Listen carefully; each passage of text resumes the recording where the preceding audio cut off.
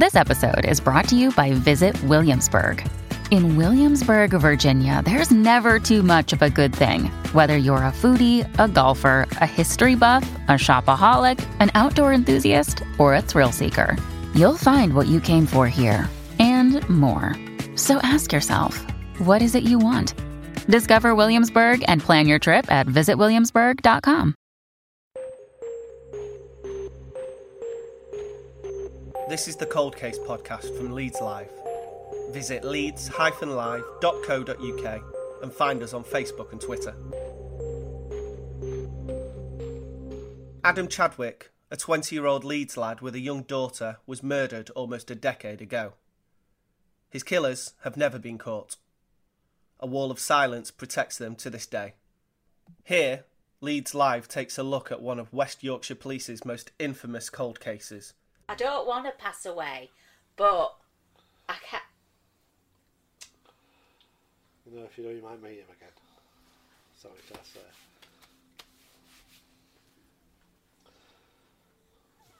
I just wish I could have that time. Just to go wherever he is, just to go hug him once more and kiss him and tell him how much I love him.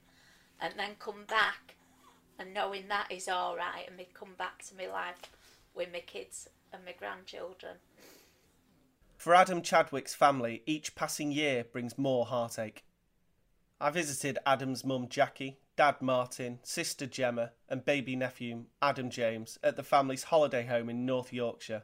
I spoke to them about their frustration at the case, which has stumped detectives for nearly a decade. Adam was shot on his sister's doorstep in the Hare Hills area of Leeds in June 2008. Gemma had to make a phone call she never thought she'd have to make, telling her father her brother had been gunned down. Here, the family bravely talks about that tragic night. Yeah, so normal day. I think I were off work. I can't remember if it were a day off or if I took some holiday leave.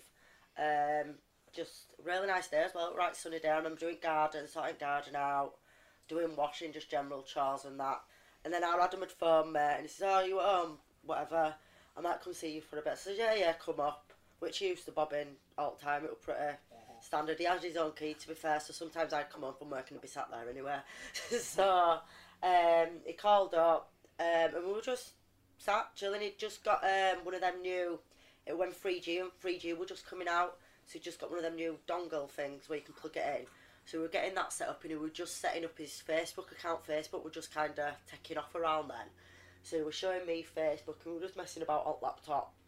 And watching, I can't remember what film we're watching now, but watching a film, and it was going after the film had finished. So anyway, we're all just, me, my ex-partner and Adam were just sat doing what we were doing, and then knock come to the door asking for Michelle. Basically, we said they weren't there, and no, Michelle lived there, and then, I can't remember exactly how long later, same person come back again, knocked again, asked for Michelle, and then it was just like chaos, it was just mental. I were upstairs, on phone to police, telling them they needed to get there, and then I heard a bang, like a, well, you think like a gun, but again, like my dad says, I'd thought a pellet gun or I thought something else, and then obviously when I've got back downstairs and I've known it's been a real gun, and it's just like, what do you do? It was just, I couldn't even think what to do. Obviously I won't phone to 999 already, wouldn't neighbours come round, everyone had phoned 999, and it was just trying to talk to Adam. I couldn't even remember where the towels were in my house to, like, obviously make it more comfortable and stop the bleeding and stuff. I just couldn't, it just wasn't real. And then when I phoned my dad, it was one of my neighbours says, "If you phoned your mum and dad," and I can remember saying the words to my dad, "Adam's been shot," and it wasn't till I said it, and it's just, you don't expect to say that. It just, like my dad said, hearing it, it was like, eh. But even saying it, even though I was there and I knew and I saw everything, it still wasn't real at all. And the news got down there, didn't you? Helicopter were up. I know helicopter were up, wasn't it?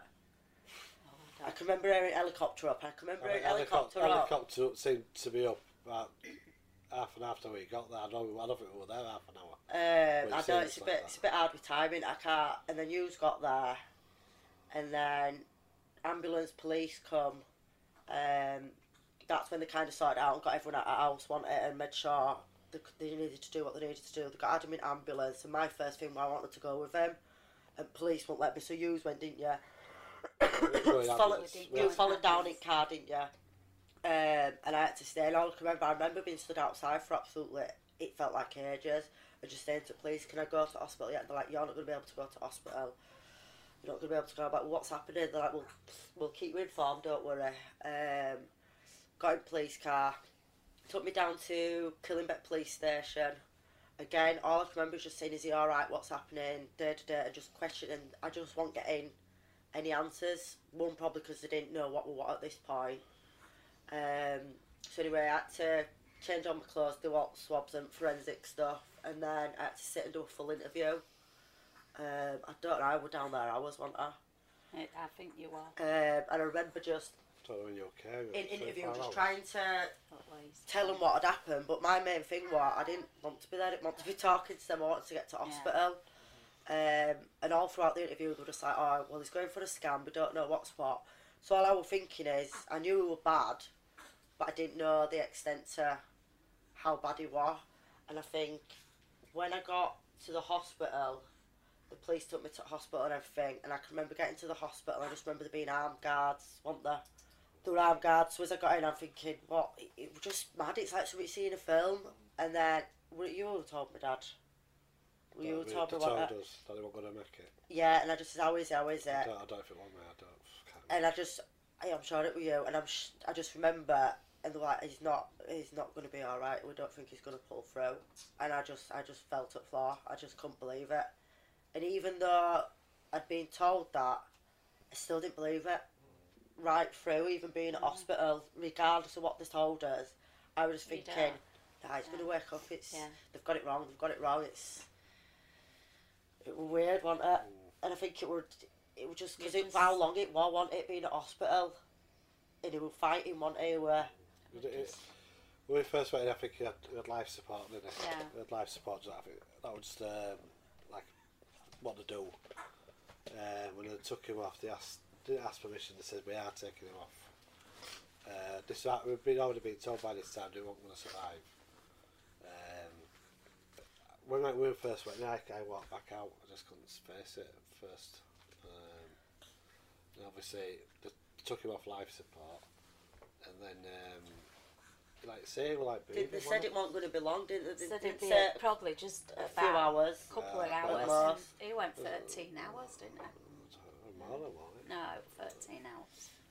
Because his body were really healthy, wasn't it? That's what they said. That's why I clung on for so long. Yeah, just carried on, so it was just a case of... So it's just constantly just sat there waiting for him to take his last breath. This was just horrible. Yeah, I can remember we were just sat there and we were just like saying, it's alright, it's just going to come round. Even though you knew he won, it just wasn't real, or it was just... Yeah, like you say, like watching a film, wasn't it? Yeah. Just even like now, I still don't feel... No, you don't. It's hard because I only like now I'm talking about it. It's because I talk about it. I know he's not with us, but when I don't talk about him, it's just like I just feel like he's still here. Do you know what I mean? I know he's not, but I just get up and my day's normal because he went at home every day. Yeah, it worked away, so no, it seems different that way. Yeah. And it's only when you're doing things and you just get the full, like someone's hitting you, do you know what I mean? And it just kicks you right there again. I think, like say, go from that is like say, well, just like caught him, and I think that gets me more. You know, alright, so they did what happened, which is heartbreaking, but then not for them to get caught. It's just as bad. I can remember when we were at hospital and the police says we've got car, and then it was like, oh, they'll get them now, and it just didn't happen, did it? It's just. I just That's can't. always so confident they're going to catch these people. I just can't understand how 4 people go to someone's house and someone dies out of what's Someone gets shot and dies, and we're 9 years on and still, you know. They don't know why, they don't know who, don't know what. Just stinks, don't Hard, it? isn't it? If coping with Adam's death hasn't been difficult enough, his family have had to cope with the fact that they still don't know who killed him. Each year, on the anniversary of his death, they have renewed their appeals for help catching those who murdered him. Over the years, there have been several arrests, but no one has ever been charged. And you just want to, like now talking to you, I mean, we appreciate everything you're doing, but we just want to try and be normal again as a family. We'll never be normal, but just try and move on. We've got as grandson now, we've got a beautiful granddaughter. We want her to try and have a normal life as possible, but at the moment we know that's not going to happen. Can't you always? You're on edge all the time, like you're waiting for that news, that phone call. Wait for a phone call. You arrested someone. We're pretty sure it's them. Hopefully everything will be all over, and then you can move on with your life. You can just go on remembering the good things. It's like, I think I like to make sure that on the anniversary of it, I try and make sure that I can get some out there, try and catch the killers. I think you'll like to remember him by organising fundraising. And I like to football. remember him for what you know. We both help each other, Gemma as well. You know what I mean? But it's like, I think to me it's more important to catch killers. And I think to you it's more important to remember him, if that makes sense. It's hard to explain. I think it's like I want to catch his killers, but I think me trying to put all that into perspective, it upsets me too much. Where I focus on his memory and going up to the grave and sorting all that out, where I find it hard even just like talking to you and doing things like that, because I try and shove that right at the back of my head, and do you know what I mean? Just focus on. So you go to grave more than me. I don't. Yeah. I do go. I do a bit of both, don't I? But I know when I'm at that grave, I'm just thinking about who killed him and where are they. So Do you think it's stopping you having a sense of closure? I don't think I don't know if I've cried. I think I have. Cried, you have, yeah. But in like a state of shock when it first happened. But I can't shut it off until the court. You know, I can't. I just can't. I just need them catching. I need them out of the way. So you start looking at people. You know, like we see people. Oh, they look a bit dodgy. I know everyone does it. You don't mean it.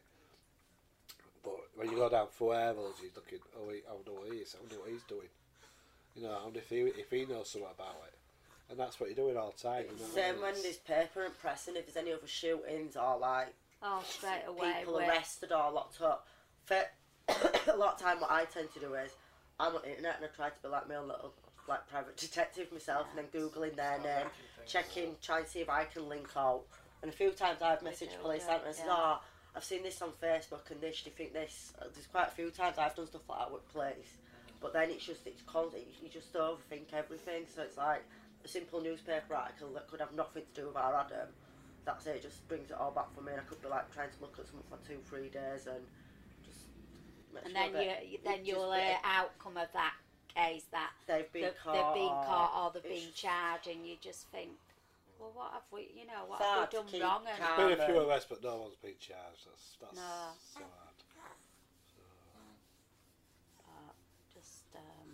And I think what makes it harder from day one when it happened, I think we're on to his 4th.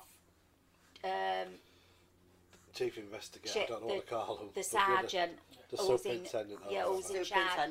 We're on this 4th one now, because they've retired or they've left, or so that makes it hard, because we went through a lot with first one, and he knew everything from it happening to him leaving the case, didn't he?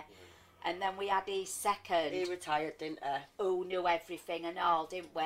And he's retired. Oh, And I feel now, sometimes, when they do come out, it's like we might say to them, oh, well, have you, what about that, what about that? Oh, well, we'll have to read up on that when we get there.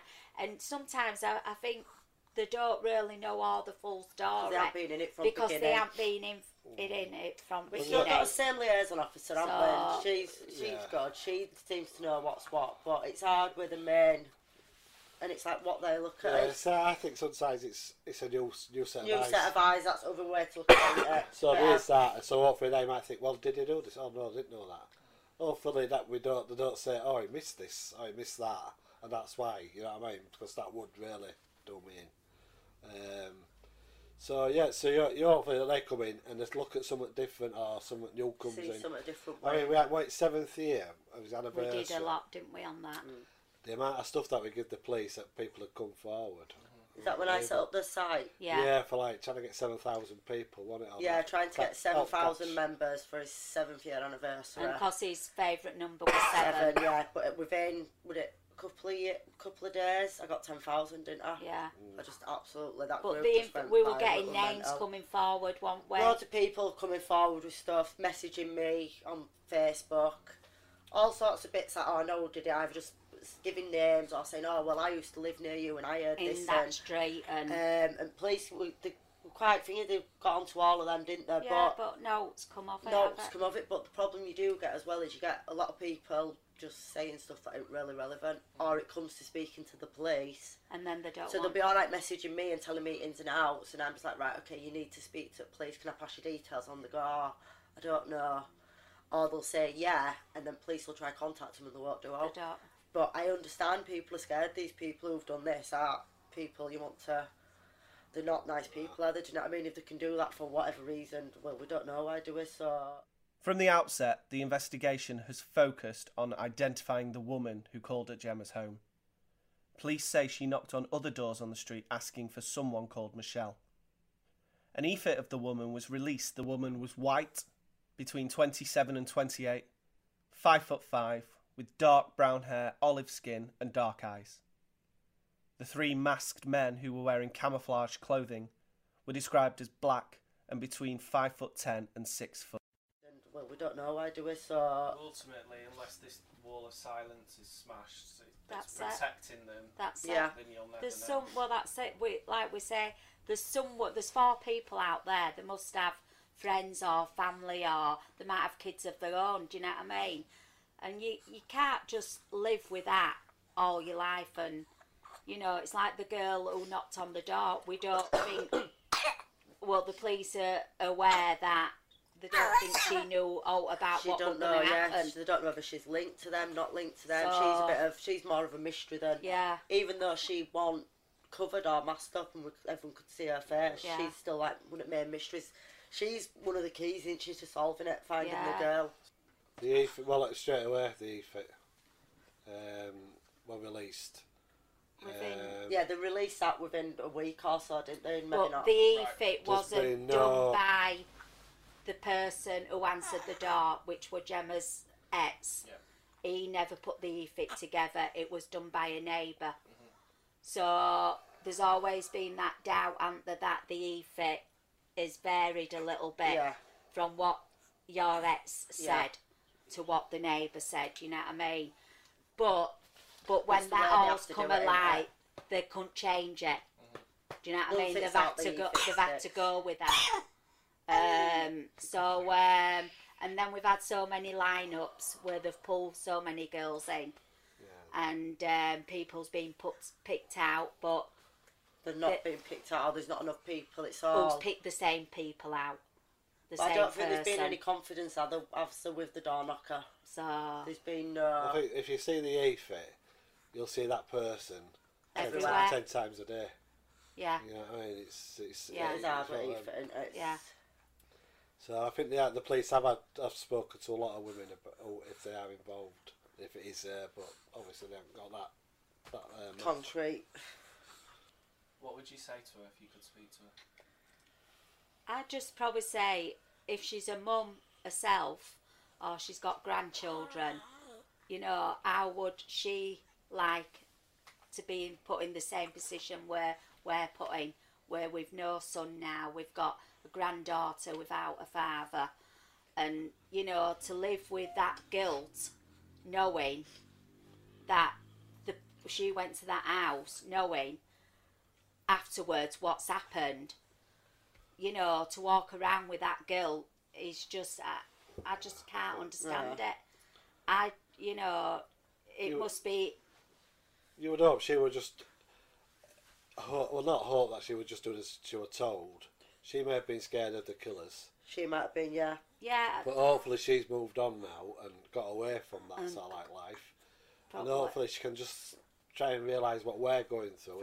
If she can hear this or listen to this, just get in touch and just help us get some closure. We don't know if she knows the three people. Did they have the mask on when they picked her up? We've no idea, do we? I don't know. They could have grabbed off the street and forced her. We've no idea, you know. So she might not even know what they look like, you know. But I'm assuming the girl who knocked on the door is probably someone will know her, and she'll be a girl what some people might use in other situations. I don't think she's like a 9-to-5 girl what goes to work and has a full-time job. You know, she wouldn't have been back then, would she? No. She might have, like you say, hopefully but now changed. She might have turned her life round, and her life might have changed. What would you say to the killers? I'd want to know if they had kids herself, and just try, like, put it into perspective to them and try to see if they... Because at the minute it just seems like, how can you do that and still walk around? Yeah. I probably want to know why they went to that house. Was they going to that house for a reason? Did they have the wrong house? Was they told something at what we don't know? And at the end of the day, you know, as far as we know, Gemma, Adam and Gemma's ex, Jay, wasn't in any gangs or doing anything what they shouldn't have been doing. Police have checked it all. And to take someone's life like they did, I can't understand. How can they think it's all right just to go with a loaded gun wherever and do it to whoever, even if... You know, do you know what I mean? There's no reason as to why no one should be able to do that to anybody. They've devastated our lives, Gemma's lives, and not only that, our granddaughter, who were only 3 at the time when her daddy died. You know. She was still asking once every weekend where's daddy, when's he coming. And then now we've got a grandson who will never know his uncle. In the final episode of the series, Adam's family will talk about how they've dealt with his death, including setting up a foundation in his name. We will also hear from West Yorkshire Police on detectives' determination to bring Adam's killers to justice. Thank you for listening, and don't forget to visit leeds-live.co.uk and find us on Facebook and Twitter. Ben jij prijsbewust? Nu extra MB's bij MijnSim Only. Voor €12,50 per maand, onbeperkte minuten of sms'jes en 3500 MB 4G internet tijdens de Ben Prijsbewust weken. Kijk op ben.nl.